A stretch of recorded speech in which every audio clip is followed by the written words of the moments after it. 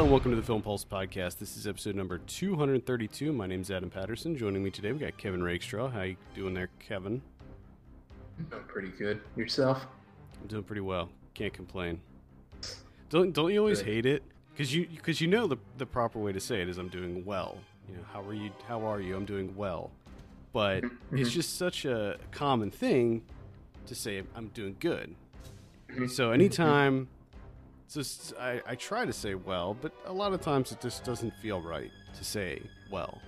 So sometimes somebody will be like, "Hey, how you doing?" And I'll be like, "I'm doing pretty good."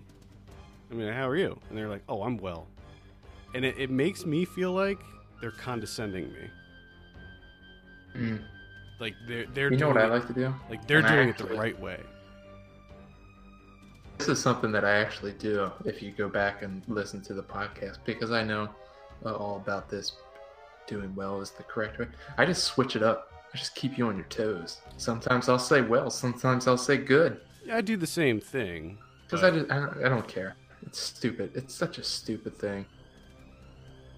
Because I have met people that are like, you're supposed to say well. Good is grammatically incorrect. And you're just like, shut the fuck up. We're conversing. Grammar's not a thing when you're conversing. Like, if you can understand what I'm saying, right. Yeah, exactly. Trash people. All right. Grammar lesson out of the way. It's an odd start to the show. This is just an observation. I don't know. I feel like pointing it out. This week on the show, we'll be reviewing Paul Verhoeven's latest Elle, along with Linus Phillips's Rainbow Time. It's such an odd pairing. It is. It really is. Very serious drama. And So it makes sense to have an odd start to the show. Yeah. Yeah. It fits. We'll also be talking about some we've been watching on the watch list, along with movie predictions, new on video on demand, Blu-ray releases. Thank you so much for tuning in today. I was thinking we could just dive right into our first review. What do you think? Let's do it. Let's get it. Let's start off with Rainbow Time. All right. Let's do that one first. Good choice. This is written and directed by Linus Phillips. It stars Linus Phillips, Melanie Lynskey, Tim Sharp, and there's a whole slew of cameos in there. Also, Cameos. Tobin Bell's in there too, playing the dad. Great role for him, by the way. Tobin Bell. Tobin Bell, the guy from Saw. Should I know Tobin Bell? Yeah, he's Jigsaw. Oh, I never saw Saw. You'd have a greater I've never seen that appreciation movie. if you saw it. At any rate, Yeah, because I'm like, oh my god, Tobin Bell. he's great. He's the dad. I have a synopsis here. Sure, yeah. A developmentally delayed 40-year-old man named Shanzi is sent to live with his brother, Todd. But when Shanzi develops a crush on Todd's new girlfriend, Lindsay, he threatens to reveal past secrets that could ultimately tear the couple apart. Oh boy. I think I will start this one off. I actually don't have a whole lot to say about this one. So first of all, the first thing you have to note, when you see Linus Phillips on screen, he looks like a mentally challenged person. So much so that I couldn't tell, and the question kept going through my mind throughout the whole movie, is this offensive? Is this movie offensive? I can't Offensive really... on so many different levels. I can't really... Like, I don't know how to wrap my head around what's going on, because he doesn't have Down syndrome, but the way that they made him up, he looks like he has Down syndrome. Well, and this is one of the first things that pisses me off about this movie, is they justify it two ways. Number one is that he has a condition where in the womb, umbilical cord was wrapped around his neck, brain wasn't getting oxygen. That's like the bulk of what you're dealing with here in his developmentally challenged. The fact that his brother doesn't even know what that's called, he's just like, oh, he's got an umbilical cord or something. That's what did it. The guy's 40 years old. I think you would know like the name of his condition, right? Yeah. I'm pretty sure you would have that on lock, that if your girlfriend asks you, be like, oh yeah, he suffers from this. This is the technical name for it. Right. That way, if you shall choose to, you can Google it real quick. Take it a step further, and they're like, and the way I see this is them essentially making an excuse to make him whatever, because they can add to it that, oh yeah, I ran over his head when he was a kid because I was playing my dad's car, which gave them like just carte blanche. creative license to like, because there's no precedent, you know. Who can you point to and be like, well, this is how this person should be? Yeah. Because this person also suffered from lack of oxygen because of umbilical cord, plus their head was run over when they were little. So they essentially just, they're like, hey, we can make this character whatever, and we can excuse it because his head was run over. Yeah, and that was kind of the one of the big issues I had with this is that there were a lot of funny moments. There were a lot of moments that made me laugh, but I was like, this feels somehow mean-spirited, and I don't know if I should be laughing at this. It was funny, but I don't know. I don't know about you, but for me, like within the first couple of minutes of this movie, I'm just like, why? Who thought that this was a good idea? Like, Well, how did money get filtered into this production? People got on board, and no one at any point was like, you know what? I don't think we should do this. I don't know if this is such a good idea, guys. Yeah, I mean, because we're just talking about the Shanzi character. It's like they layer it. Because you have the Tim Sharp who plays the brother Todd, who has this like weird like kink fetish thing of like videotaping sex with his girlfriends and shows it to his brother. Yeah. So that becomes a whole thing. Shanzi, of course, is for some reason just sex obsessed. Like he's disgusting. Like looks and talks about his niece. Yeah, It's that just, was there's so many. that was a little So that was many. very creepy. There's so many things to this movie where you're just like, what the fuck? How is this a movie? I don't know. Why? Who thought that this was a good idea? Apparently the Duplass brothers did. Another thing, there's not that many people that have like seen and written reviews about this, but every single thing that I've read about this movie, the first two paragraphs are about the Duplass brothers. No, one of them's in it Yeah, yeah. for a little bit. One is in Jay, and they produced it. But yeah, I think that's probably as far as it goes. Just terrible decisions here. This movie pissed me off. Well, setting aside okay, that was what I was looking for. I hate this fucking movie. This is disgusting. I feel like if you can get past the offensiveness of it, I didn't mind it. I thought it was even more so.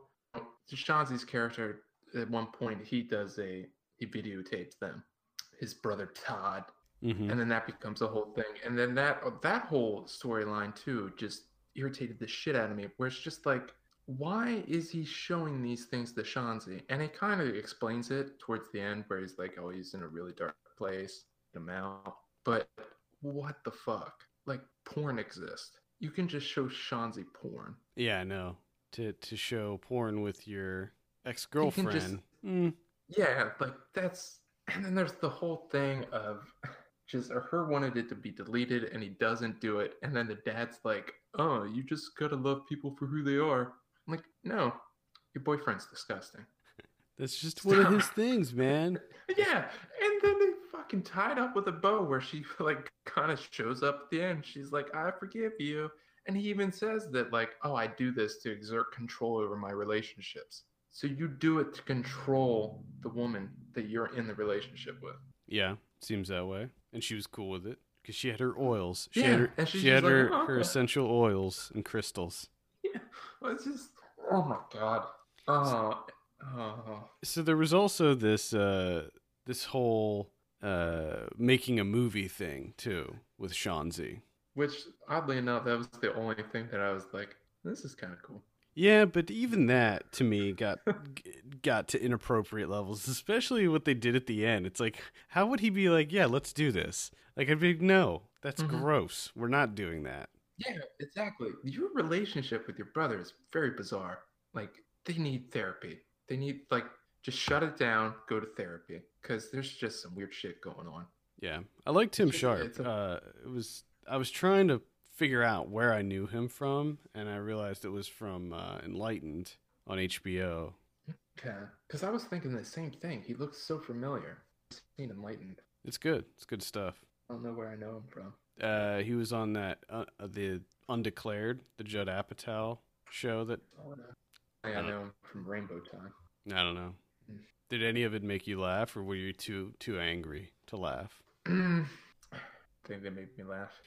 There were a number of moments that made me laugh, but for the life of me, I cannot remember them specifically. The only thing I slightly remember is when she was saying that Todd's sunglasses look great. So of course Shanzi had to switch them up. Mm-hmm. And then the immediate next scene where he walks in with a different sunglass and just Todd off camera, like, oh, you can't have continuity.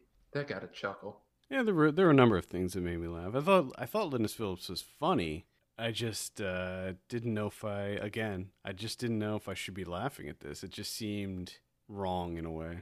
It's so with Artemis, who plays Justine, where they kind of do this like use with because there's this whole thing about catcalling. Mm-hmm. Apparently, so they're making a video about catcalling, and he's interviewing all these ladies, and then he's asked to interview Artemis, and he's so unbelievably rude. Yeah. And just oh my god, that was so cringeworthy. That essentially just calls her ugly, and he's like, "There's no way people catcall you. You're ugly." And in the fucking movie, he bumps into Artemis, and she's just like, "Oh, we're gonna be hanging out," and they're just like best of buds, like. Well, see the relationship together. See, Kevin. The thing was, she's kooky too. She's kooky, God. And he's kooky, and they're gonna make one kooky couple. Oh my god! Because she has a corgi, a disabled corgi named Pizza? Pizza. Corgi in a wheelchair named Pizza. Oh, go fuck yourself, Rainbow Time. It's not. Zoom is still the worst movie I've seen this year. Rainbow Time's a close second. What about Moonwalkers? This is worse than Moonwalkers. Wow. Too. I mean, you know how much I hated Moonwalkers. But early on, too, I'm just thinking, like, you get into it, it starts up, 5 minutes into it, and you're just like, I gotta spend an hour and like an hour and a half with this Shanzi. Like, I don't want to do this. This is not what I want to do. Yeah, I guess it just comes down to the Shanzi character, because if you're not on board with the Shans, I don't know. You're going to have a big problem.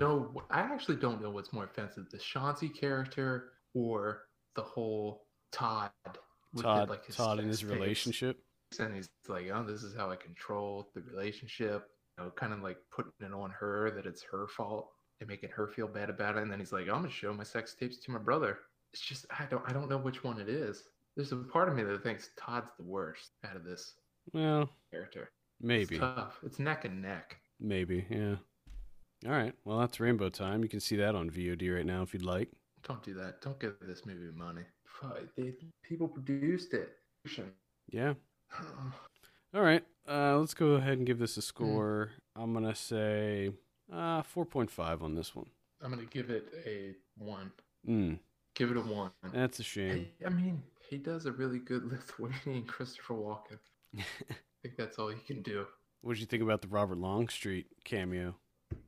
That was just, at that point in time, I was just like, no, Longstreet, no. You're already checked out. And same with Predator. Predator.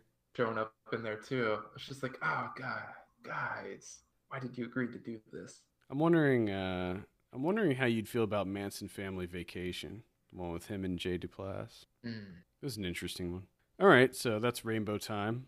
Not very glowing reviews coming from here. Again, it made me laugh a few times. Didn't despise it like Kevin did here. So let's talk about Elle. Let's do it.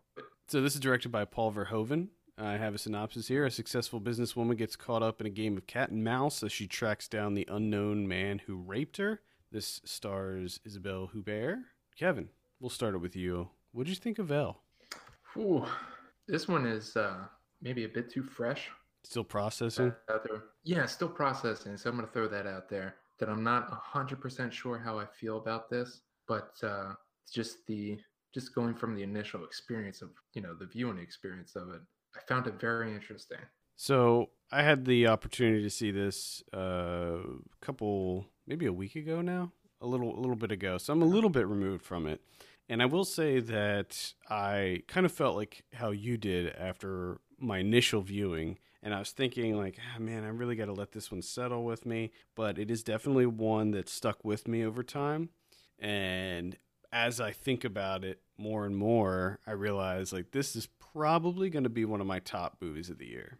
It's up there for me. I was just so I was just kind of it hooked me. The movie hooked me on pretty early, and I was just kind of enthralled by this story about this woman who owns a video game company, and she just her actions are so befuddling at times, but also at the same time just go play right into who this character is. And I like movies that have really complex characters, and I felt like Isabelle Huppert's character Vel was she was a really complex character. Like you didn't really She was tough to pin down. yeah, like you got the broad strokes. You know, she is a very powerful, very domineering woman because they let that. I mean, the first scene. So I mean, it's not a huge spoiler to say that the opening scene is her being attacked, or right after she's attacked, and Yeah. just how what she does, how she gets up, she cleans up, she composes herself, and she moves on. Like it was just not a big deal at all. Hmm. And that kind of sets the stage for who this character is. She's this she doesn't have time for stuff like that. Like she's not gonna she doesn't have time to be messing around with that. And it's just so funny how her work life and her personal life just kind of bleed together, and how she handles relationships, and how she doesn't really have a boyfriend or a husband. She has these like suitors, and it's just she's just such an interesting character to spend time with. Like she's Yeah, not likable. she's going after this married man. No, but at She's the same time, she kind of is. yeah, she's not likable, but She's kind of like a badass. she is, and she's not likable, but she's not inherently dislikable either. No, but at the same time, you're just kind of like there's several points throughout the movie where she does something, you just kind of like tip your cap to her, like, damn, wish I had the balls to do that. Yeah, she is a badass. She's very honest and frank. She's a very earnest character, and just how she's take charge. Which is She doesn't fuck around. because towards the end of the movie, there's this certain time towards the end where she kind of just lying anymore, and you're just like, damn, I thought you weren't to begin with. Like, what's this new version going to be? Yeah, And she's just doling out truth left and right, and you're like, good lord, badass to begin with, but Jesus, you just took it up a notch. I think you have to be kind of a badass to be a female and an owner of a video game company. Like that's I think you have to have pretty thick skin to do that. It's a really interesting film. It I'm is. still just not 100% sure It's a how I difficult feel. film. It's a challenging film. It's definitely not one because at first, like I said, they open with the direct aftermath of her being attacked in her home, and Yeah. she's pretty brutally raped. And I was like, oh, Verhoeven's that's it. We're not going to come back to it. I mean, obviously, the ramifications of this are going to be seen throughout the movie, but that was like kind of an interesting way of showing this because we didn't see the actual attack, but he comes back to it multiple times, and you're just like, oh. And then when like in the synopsis, when they start mentioning this whole cat and mouse thing, when that starts coming into play, and her attacker comes back, and you're trying to figure out who it is, and she's trying to figure it out, but at the same time, it's like she doesn't even really care who it is. Yeah, she makes some interesting decisions. Well, yeah, because I feel like anything else I say about it will be giving too much away. Because there is a little bit of a mystery element too. Like you're trying to figure out who this person is because it seems, or like early on, that it's someone she knows. So Yeah. so you're trying to figure out is it one of the people she works with? Is it a family friend, or like is it another person? Because she's not very well liked even in her own circle of friends and coworkers. Yeah. She has a very small group of people that seem to, Tolerate her. think of, yeah, think of her fondly.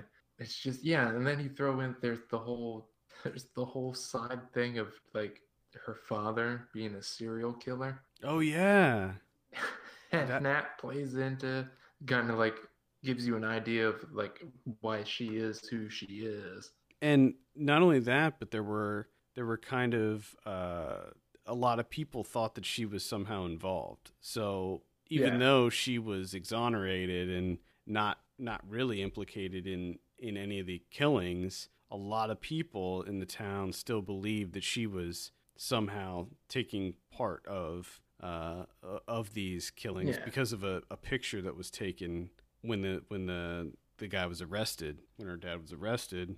So that kind of makes her even more kind of villainized. Yeah, which I think kind of plays into it too. If you kind of think back throughout the movie, she kind of got caught up in the, like when her dad came home and they burned down the house and they're burning everything. She didn't quite understand what was going on. She just kind of got caught up in it. Right.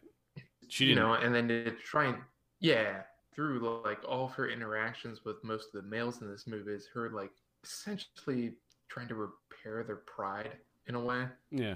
Because so many of them are just like, they're downtrodden and she's trying to like pick them back up. Like that's her role. Right, because you have her relationship with her son, her father, who she hasn't seen in years and years. He's dying in prison.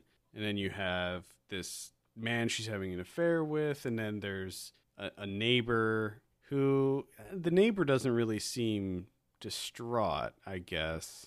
Maybe she sees something in him. Maybe she feels that he's missing something. Yeah.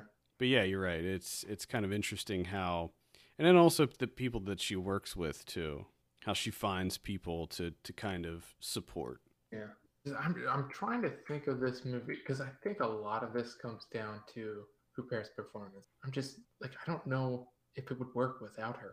I don't. Tailor-made for this role, that coldness. Yeah, I think she just nails it. I feel like this probably was something that very few actresses could pull off because, like you said, there is this coldness, but there's also this kind of motherly quality to her where there's which is also interesting because she even kind of questions herself as a mother. Yeah, there's these small moments. They're almost humorous moments, like how she interacts with her cat, for instance, where it sort of humanizes her, and you realize like she's not a stone cold, emotionless, evil person or anything like that. And I liked those small moments of levity too. Yeah, it's something else. And I didn't know you. I got hooked early, and I found it compelling throughout. And it's over 2 hours long, but like I briefly say on this week's Ryan Watches a Movie, to me it didn't feel that length. No, I didn't either. Which is interesting. Which was a nice change of pace. Yeah, because when you have movies like this where you don't really know where it's going, a lot of times a longer length you really start to feel that. But for me, I was just so invested in where this narrative was going, and specifically the character of Elle, and just especially because when you find out who the attacker is, there's so much more that happens after that, and after she figures out who it is, it gets even crazier, and you're just like, what is happening here? There's a lot of really unexpected things that happen in this movie. Yeah, it's man, I don't really know what else to say besides like it's something. it's something. Yeah, it definitely is. It definitely is something. I was quite surprised. I got to be honest. You didn't expect much? I thought I would probably find it relatively interesting, but I just thought it would, it wouldn't be really my thing. That's kind of how I expected going into it. The only reason there's really only two reasons that I even gave it a look, and that's Verhoeven and Hubert. Like those two people made me want to seek this out. Just some of her, the way that she responds to things, like I might not fire you. I'm just like, damn. Just how deadpan and brutally honest she is. It's like, Jesus Christ. And then she just fucking waltzes out of the room, just walks out, or just walks out. Yeah, she knows she's a badass. Shit. All right. Any final thoughts on Elle? I don't know if I had initial thoughts, let alone final thoughts. I'm still just I'm adrift. Well, maybe we'll follow up with you next week and see what your final thoughts are. I will say this: it's nice to have reaction to a film. It's been a little while, for something that kind of like where you're kind of just taken off guard. You're kind of sitting with it, and you're like, I don't know exactly how I feel about this film. I know I enjoyed it while I watched it, but I'm not sure what to think of it. I don't think we've had too many of those Is this it? year in Yeah, 2016, yeah, unfortunately. I would definitely agree. It is a challenging film for sure. Let's go ahead and give Elle a score. Kevin, what are you going to give it? Oh Jesus. I'll say like a 7.5, 8. I'm sitting at an 8 or 8.5 on this one. I think I'm gonna stay with the 8.5. I'm gonna stand with the 8.5 on this one. The longer it sat with me, the more I kind of uh enjoyed it. Not enjoyed it, but appreciated it, I guess. Yeah. So you think in like a week's time I'll be up to 8.5? I would think so, yeah, because it sticks with you. It's one that it lingers. You think about it. At least I did. Yeah, I'm still thinking about it. And I also kind of want to watch it again now that I know all of the secrets, Yeah. so that I can watch it kind of fresh, already knowing all the twists, and then I can just kind of watch it for the character, not be thinking about, oh, well, who is it? Is it this guy? Who is it? Yeah, kind of focus on her a little bit more. Also, I just really enjoyed it, so just kind of want to see it again for fun. At least as fun as Yeah. a film The, about somebody getting brutalized. the non-rape parts. Yeah, of course, because that was difficult. Yeah, that was a big concern going in. Anytime I And know. I was so happy with the initial. Yeah, same here. This is like, oh, thank goodness I didn't have to watch it. Gee, god damn it! I thought we got away. I think that's the one good thing about seeing Irreversible is that after you see Irreversible, everything else You're doesn't seem quite as bad. Like you can just handle thinking, there's everything no else. way it can be worse than that. Exactly. Mm. Not that I'm recommending that movie to anyone. All right, let's move on and talk about some we've been watching on the watch list. I think I'll start it off this week. I saw Under the Shadow. This is directed by Babak Anvari. So this is a really interesting horror film. It's about it takes place in Iran, and it's during the war in, I think it was the year 86. It was in the 80s when Iraq was bombing Iran, and basically the film follows a mother and daughter, and their husband, he is a doctor, I believe, and he has to leave the city. It takes place in Tehran. He has to leave the city for work, and she is left to take care of the daughter. And things, as the violence begins to escalate, the threat of bombing escalates. Some strange things start to happen in their home, and eventually you find out that there's something that is possibly haunting their home. It's a creepy little movie. It's a very, very slow burn. Nice. I'm doing an absolutely terrible time describing it, but it's well worth a look if you like very slow burn movies. I mean, this isn't even, I would hardly even call this a horror movie because the scares are so few and far between, but I still would classify it as a horror movie because what the director does in this, what he achieves is this level of dread that just continuously builds and builds and builds, and you don't know where things are going to go. And I can't even quite put my finger on it, but the entire time that I was watching this movie, I just had this kind of uneasy feeling with it. And he just builds the tension in such a way that it's just so effective. I mean, there's a few jump scares in it, but not that many. And he really relies on the tension and the idea that these people are not safe, even in their own home. They could be bombed at any moment. And it's just, it's a really, really interesting movie. I highly recommend it. Again, it's called Under the Shadow. I'm glad to hear that because that's one I've been waiting to see. You just have to go into it with the right kind of expectations, because it's very slow. Like, not a whole lot happens in this movie. Even at the end, a lot of these movies have a build up and then a big crescendo at the end. This, not so much. You really just have to be kind of invested in the characters and what they're trying to represent here. It's a lot of people compare it to the Babadook, and I sort of see that, but not fully. No, not fully. The Babadook's it's just the way that they present the horror in the Babadook is different. It's not like there's a specific boogeyman in this. Yeah. Would you say that? Because to me, I found the thing that kind of surprised me or slightly disappointed me with the Babadook is I kind of went in with this expectation that it would be kind of different because that's kind of what I was hearing, but it kind of felt like it felt traditional in a way. Yeah, this one feels different in that I don't think that it's really presented as a horror movie. It doesn't feel like a horror movie. It doesn't have a lot of those tropes. It just feels like a drama. Okay. It feels like a drama about these two people in this kind of war-torn area and the distinct fear that you have in knowing that at any moment your life could be lost. Yeah. And having no control over that, or very little control. But it's great. Great. Yeah.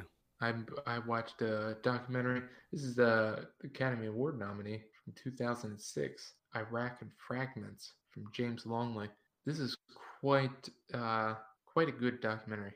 Kind of has like I think it's about three people that he kind of follows around. He just kind of like films for 2 years. He just kind of follows these people around. More of like your cinema verte style documentary. We're just kind of following families around, and it just paints this portrait of this war-torn country, and he's with the Sunnis, he's with the Shiites, he's with the Kurds, so he kind of spends time with each of the different population there, and it just gives you this maybe something that you don't normally see that's presented through the news. And it's just unbelievably enthralling just to watch. It's so interesting. Interesting. Because you're just seeing a part of the world and the way in which they live and what they had to deal with, and it's just you kind of have this that it's kind of that most populations are the same everywhere. Like people are just trying to live a life and enjoy themselves and take care of their families, and then just to see some of these things is just yeah. It's easy to forget that most people are just trying to get up and go to work and come home to their family and live normal lives. Especially in areas like Iraq and Afghanistan. Yeah. Kids, because he spends a lot of time with kids actually, and like it's them going to school, and it's essentially everyone around them, like all the adults that are around them, the teachers, everyone. It's just like, you're a failure. Stop going to school. School is nothing. You're not going to be able to do it. Just give up. And it's just like, Jesus Christ. It's already bad enough that you're in a war-torn country, but, even the adults around you are like, it's not worth it. You're not going to be able to do it. And it's just like, God, and they're young. I'm not talking like high school kids. I'm talking like young kids. Sounds like it's like our high school guidance counselors. Yeah. Yeah. It's just like, give up, get a job. You're worthless. And it's like, holy shit, kids. All right. I saw Rats. It's a that the rat doc? Yeah.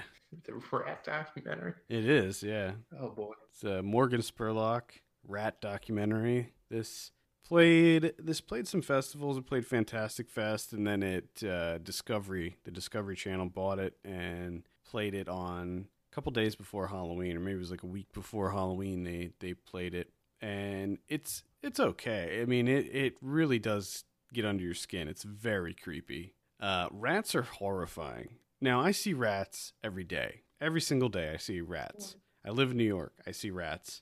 In fact, just the other night I was walking home, and on my way home from work, they're doing construction on this one area of the street, and they have these it's a civilian walkway that's set up where it's sort of enclosed. It's not scaffolding, but it's like a little tunnel that you go through. And I was walking home.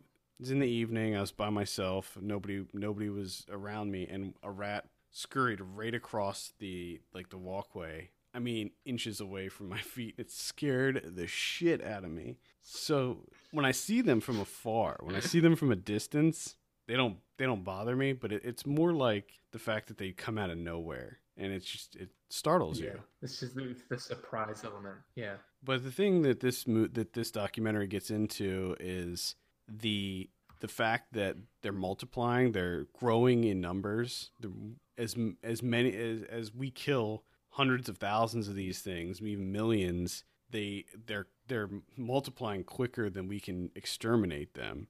And not only that, but the amount of disease that they carry is unbelievable. Like they're just like because their immune systems are so resistant to everything, and they like now the way that their bodies are mutating, it's they're studying these rats because they're evolving so quickly. Like the rodenticide that used to kill them, they're now becoming immune to. Oh Jesus. So it's not even so that's not even stopping them. And what's happening is they're eating the rodenticide, and other animals are eating the rats, and then those animals are dying because they're getting poisoned.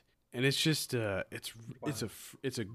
really gross movie. If you have a thing, if rats creep you out, oh my god, stay away from this one because rats don't even bother me. And watching I almost had to look away at certain points in this because it is horrific, especially I because just always think like rats are disgusting, but at the same time, I just think of like worse than rats. yeah. Like cockroaches are worse than rats. Yeah. Cockroaches are those bother me more than rats because cockroaches can get in your house, whereas I mean rats can get in your house too, but it's more likely. They're kind of easier to find too. They're noisier. They're bigger. Yeah, they're a lot bigger. You can essentially find them and kick them if you have to, if need be. Mm-hmm. Cockroaches, they're kind of stealth. I hate roaches. Ugh. But at any rate, the movie's okay. They go to different cities and talk about different problems in the cities, and then just different. They go to these labs where they're studying rats, and there's this like temple in India where they worship the rats because they believe that when your relatives die, they turn into rats, and then when that rat dies, they turn back into a human. So there's this like temple where it's filled. It has, I think they said 35,000 rats in it, and it's religion. It's weird. But there's a lot of really interesting facts and things. You see a lot of rats get killed in it, which is not pleasant, and you see a lot of rats be dissected and studied. Oh, that's gross. Yeah, there's a lot of really gross rat stuff that happens in this. Oh, one other thing that bothered me about this movie. There was this low chirp that would happen. It was part of the soundtrack. It was part of the music. And this chirp would happen sporadically every few seconds. And I thought I was going crazy, but I confirmed that it did exist. My wife was watching too. And it was like just this little chirping noise. And it was part of the score. And I think that it was designed to kind of make you feel more uneasy because it was the way that it's presented. It's like a horror movie. But the chirping drove me insane. I don't understand why they made the decision to put that in the movie, but it was horrible. And it happened through the entire runtime. Oh, I watched another documentary. Yeah? Wow. Solid doc right there. I wasn't a big... I didn't mention this when I talked about it, sorry. I didn't like the whole lyrics thing that popped up on the screen. Yeah. I forgot to mention that when I talked about it. I didn't mind at first because it was Killer Mike. I was like, hell yeah. And then when she did the Dead Prez too, I was like, nice. Yeah. It's been a while since I heard Dead Prez. Which, Jesus Christ. I mean, that reminded me too. I was like, immediately, I was like, oh my God, Dead Prez. Man, that was a strong album. Oh, yeah. I listened to that just over and over and over again. I love that CD. 13th, that is a good documentary. You need to watch that. People watch that. It is, I mean, I got to give it to her. Yes, it's slightly kind of like an introductory style, where it's kind of like just going over the big points, like, throughout. but just the way of the amount of information she gets across, and the way that she does it, there's such an order to it.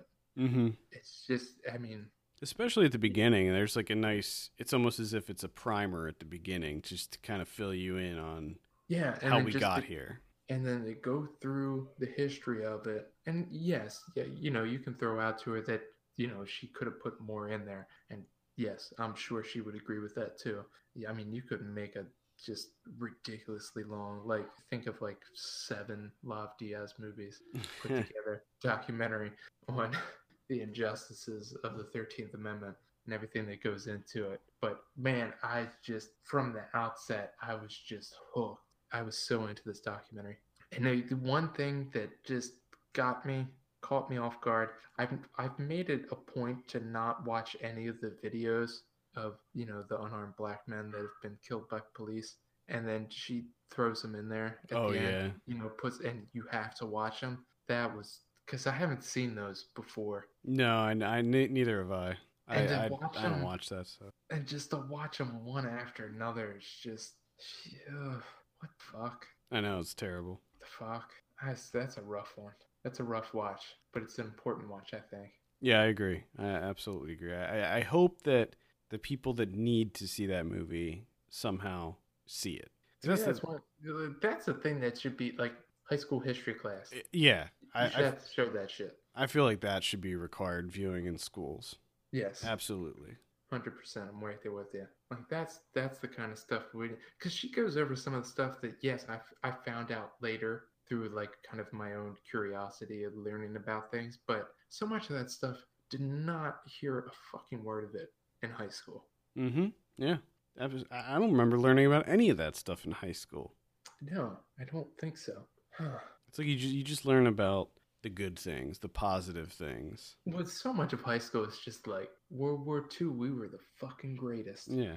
And the Civil War. And then it seems like anything else that has to do with America, they're just like, nah, we won't really talk about that. We're not going to get into that. Who has the time? What about Vietnam? It was complicated, okay? Back to World War II. We saved the entire world. Do you understand? Oh God! It's because World War II is just so easy to. I mean, it's not, but it's so clear cut. That's the thing. There's a very very clear enemy. Yeah, it's essentially a Hollywood movie. The way that they've kind of cast it is like it's black and white. This guy was fucking evil as shit. We saved the entire world. Forever heroes. You can't judge us. Yep. All right, so that's 13th. That's on Netflix. So everybody should be checking that one out. I saw a film called Private Property. This is from 1960, directed by Leslie Stevens. This was an interesting one. I got the Cinelicious remastered this and put it out on Blu-ray. This is one of these films that was just kind of lost for decades and decades. Because when this movie came out, it did not get approval by the motion picture ratings board at the time. I can't remember what they were called back then. It wasn't the MPAA. It was like the MPDPA or something like that. And they did not rate it because it was a little racy. It was a little. There was some sexy stuff in it. There was some murder. It was definitely more adult than most movies that were coming out in 1960. And as a result, it got a very limited art house release here in the States. And it achieved modest success over in Europe. It did pretty well over there. But over here, it just kind of played for 2 weeks in one art house theater, and then it just faded away into obscurity. And UCLA, the film archive at UCLA, they uncovered some of these lost reels for this film, and then they decided to remaster it. So they remastered it in 4K. And when you see this, it's pretty incredible. I mean, this movie, it's jarring when you see this because it looks like a modern movie that was just shot in black and white and meant to look old. Very, very interesting. So the movie's about these two guys who are they're drifters. They happen to see this beautiful woman at a gas station that they're hanging out at, and they decide to follow her because one of the two guys is a virgin. So they're going to try to win this girl so he can lose his virginity. And they end up breaking into the house next door to where this woman lives and spying on her. And then the one guy decides to start talking to her and trying to seduce her, even though she's married. And things just kind of escalate from there, and it has a violent conclusion. I wrote a review for this. I reviewed the Blu-ray, and I liked it. It was pretty good. I was surprised. I didn't think I would think too much of it because it sounded like it was a really low budget movie, very small cast, and I was thinking, it's probably going to be kind of cheesy, but it was actually the way that it was shot. The cinematography in this movie is incredible, and that was what really kind of threw me, is that the cinematography was so good. I mean, this is the cameraman in this. He would go on to, I don't have his name in front of me right now, but he would go on to do the cinematography for American Beauty and Butch Cassidy and the Sundance Kid, and some really Road to Perdition, some really heavy visual movies. And it was great. Ted McCord is his name. And Ted McCord was the cinematographer on this movie. Conrad Hall was the camera operator. Ted McCord would go on. He would do, he did Sound of Music. He did the cinematography for Sound of Music. So, yeah, some talented people behind this one. Leslie Stevens, the writer and director, was the creator of The Outer Limits. Remember that show, The Outer Limits? Oh, yeah? Yeah, he created The Outer Limits. And they shot the movie in his house. So the whole movie takes place in his home. And the female lead, Kate Manx, was married to Leslie Stevens at the time. So they were husband and wife. And interestingly, she committed suicide shortly after this movie came out. So there's this kind of haunting quality to it, knowing that, shortly after this is released, she ends her own life. But I would recommend checking it out. The Blu-ray's pretty decent. It's like a DVD Blu-ray combo. There's not really anything as far as special features, but it's kind of understandable considering most people never even heard of this movie. Yeah, the special features, them saving. Yeah, yeah. But I gotta say, the restoration is incredible. I mean, there's no dust, there's no film degradation, like there's nothing. It looks so pristine. There's some weird editing, but I don't know if that was in the original print or something that happened during the restoration. Just some really just strange transitions and things that happen. But either way, I would check it out. It's called Private Property from 1960. Yeah, that sounds interesting. Yeah, I think you'd like it. Definitely. I think you would love the cinematography. It has this kind of voyeuristic quality to it. So almost all of the camera shots are from behind something. So you're looking through, there's one scene where there's an half empty glass of whiskey, and you're kind of looking through that. And then there's windows and bushes and these kind of, these shots where everything feels like you're watching this unfold. Good stuff though. Yeah, I watched Hunt for the Wilder People. Oh, well, Taika Waititi. Yeah. God, oh, love it. How incredible is he as a director? Holy crap. It just ticks every box that I have for this certain mood that I'm in, this certain experience of I just want to enjoy myself, and I want to have fun, and I want to laugh, and I also want there to be some heart in there. He has the perfect mixture of everything. It's just, I don't know what it is, but man, is it feel comfy. Oh yeah, I loved this movie. Absolutely loved it. When you settle in to watch it, you're just yes, please don't ever stop. It's just like a wonderful blanket that you never want to take off on forever and ever. It's just yeah, I would say if you haven't seen this one yet, I think it's one of the year's best movies for sure. Sam Neill. Oh, it's just funny. The only thing that I didn't know, the Reese Darby's character, the Psycho Sam, that was a bit. It's where it kind of it didn't come off the rails exactly, but it started to shake a little bit. It was pretty. He was pretty funny, but he was short. Yeah. What's the quickest way to get out of here? Jetpack. You have a jetpack. You have a jetpack? No. What? I just love when why do they call him Psycho Sam? And then he immediately says something ridiculous, and he's like, "Oh, never mind." Oh man, Yeah, that's good I stuff. really want to watch this again. How did you watch this? On DVD from Uh, Netflix, which they still do. Like if you ask Netflix, they'll still send you one in the mail, hmm. and you can put it in your PS3 and watch it. uh, Put it in your PS3 with your 28-inch TV. Just fucking have at it. Turn those subtitles on. You Volume down gotta to have 3. a set. I mean, New Zealand. I mean, they speak English, but do they? I mean, not to be rude, but is stand it without the subtitles. But I can't really understand normal American English without subtitles. I have a problem understanding words that come out of people's mouths, I have that sometimes, not too often.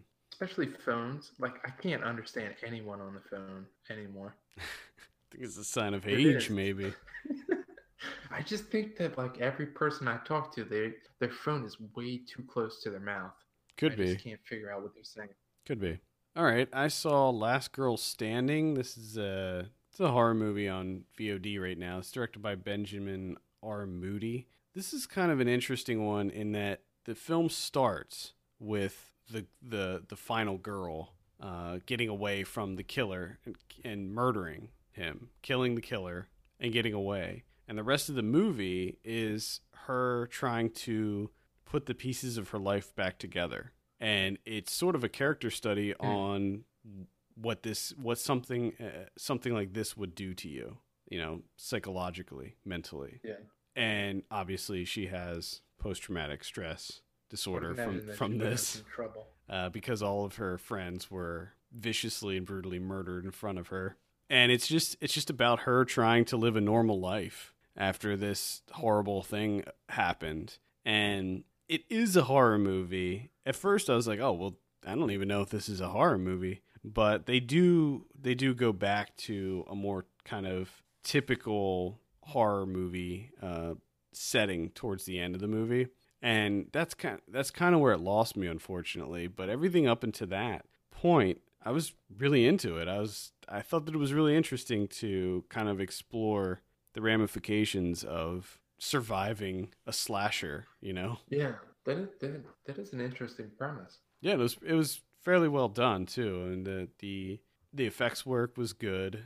It gets very violent at the end, and while I wasn't quite into how everything played out, it was still pretty well done. So I'd say it's a light recommend for me. It's called Last Girl Standing. Yeah. You don't have any other ones? I did not watch anything else, no. The only other one that I saw was Doctor Strange. Ooh, Yeah, so this is directed by I Scott almost Derrick. saw this. You'll like it. It's well worth a look. It's not it's Oh, not really?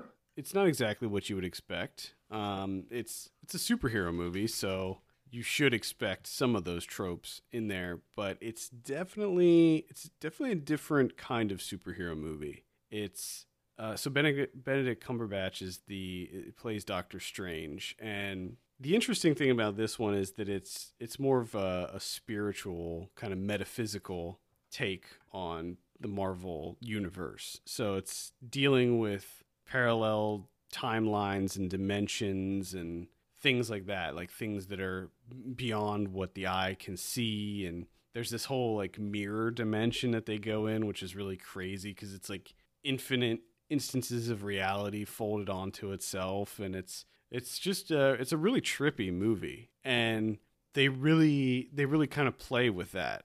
And like some of the abilities of these people is that they can actually bend matter. So that's where you see this kind of Inception-esque thing taking place, and they can sort of run on walls and ceilings and things like that.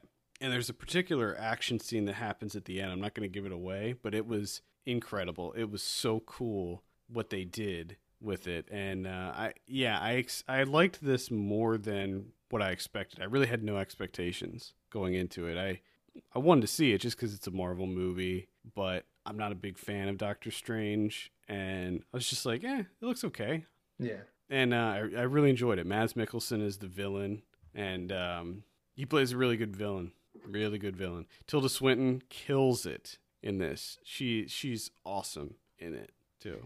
looking forward to this one, I think. Oh yeah, I think. Or at least that I'm interested enough to actually go to a theater and see it. Yeah, I mean it's worth it to see it in the theater just because this is the most visual of all the Marvel movies. I mean, it's they really like Scott Derrickson really has fun with the fact that you can really do whatever you want in this world, and so there's a lot of really trippy kind of crazy visuals that happen.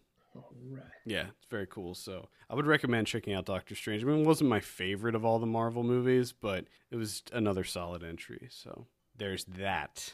Speaking of Doctor Strange, let's move on and talk about some predictions. Do it. So you said 84, I said 86 on Doctor Strange. Actual 90. Yep. Trolls. You said 50, I said 64. Actual 84. I can't believe people are liking this Trolls movie. I still won't. There's just no way I'm going to see it. No way. I didn't even like Trolls as a kid. I never understood the whole troll thing. I think my rationale is like their legs and arms don't even move. They have 0 points of articulation. Yeah, yeah. And at that point, you're like, how do you even play with this? Exactly. What, it has hair? So what? Yeah, break. Big effing deal. I guess it was more of a girl toy. I think they were marketed more. I guess it was like the original because they were like they're in cubicles and stuff. Yeah. They predate like all the vinyl toys now. Yeah, that's true. That's true. I'd rather have I like vinyl toys, but they're essentially trolls. They're cooler trolls though. In your cubicle. Do you have a cubicle? But who wants to look at a fucking ugly troll in your cubicle? Jeez. I have 2 vinyl toys on my desk. One is an alien figure, and then one is Jason Voorhees. And I look at those, and they make me smile. If I had a stupid, ugly troll on my desk, I'd look at it and want to punch someone. I would like to see someone to go kind of in depth with that. As to what do people see when they look at, like, what's common about them or soothing? Like, what is it? Like, maybe that's the thing. Look at a troll, though. What do they think? You have to stroke their hair. I guess their coarse hair. I guess it's kind of like a stress ball, but you stroke the hair instead of squeeze the ball. Maybe, I don't know. I never was into them. Hacksaw Ridge. You said 80, I said 84. Actual 87 on that one. And finally, we have Loving. You said 86, I said 85. Actual 89. Ooh. Yeah, so you got 1 out of those 4. Fantastic. Next week, we have Arrival, the new Denis Villeneuve. Nice. Amy Adams. Go see a movie at the theater. Are you excited for this one today? I am. Sci-fi, aliens, I like linguistics. Sci-fi. I like sci-fi. Give it to me. Do you like linguistics? I'm a fan of linguistics. Yeah. Nice. All right. So what are you thinking on Arrival? Thinking 86. All right. I think it's going to be pretty good too. I'll say 85. Then we have Billy Lynn's Long Halftime Walk. No one thought to change the title of this film. Billy Lynn's Long Halftime Walk. I mean, I can't even say it and keep a straight face. I know. I didn't even say it yet. I'm laughing. When I first heard about it, I was like, that's not the title of it, right? Can't be. That's not the title of the film. But guess what? That's the title of the film. It's truly called Billy Lynn's Long Halftime. I mean, are we the only people that find this title to be ridiculous? I should look it up because I have a feeling that other people find it equally ridiculous. That is the worst title ever. It's awful. It is awful. Also, I read that it was shot in, I don't know if it was 48 frames per second, but or maybe it's screened in. It's a very high frame rate that it's screened in. It looks really bad to me. Yeah, I can see Ang Lee doing that.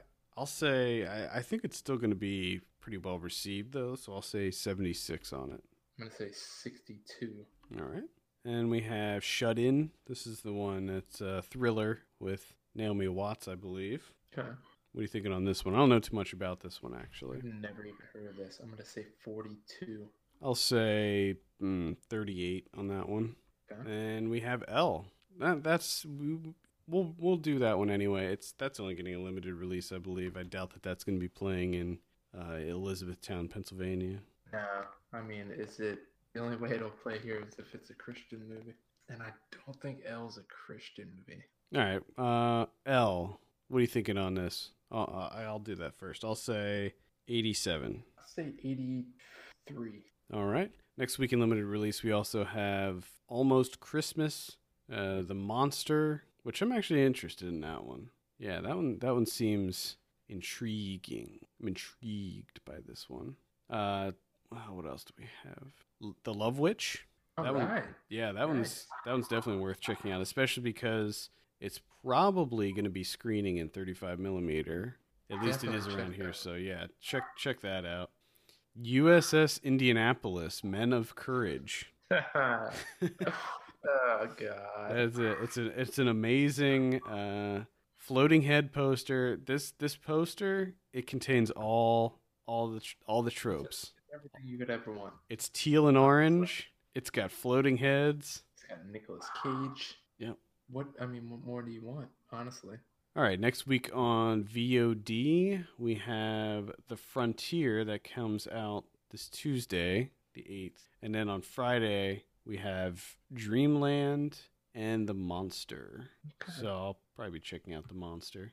On Alright. Blu-ray next week, this is for November 8th, we have, Bubba Hotep's getting a re-release. It's interesting. Actually, I don't know if that ever came out on Blu-ray. I Maybe don't not. think it did. I don't think it did either. We have Sausage Party. Arrow is putting out The Initiation. That's a movie I saw for the first time not too long ago. It was okay. Looks like Taxi Driver's getting a new Blu-ray release. Great Okay. cover. Morris from America.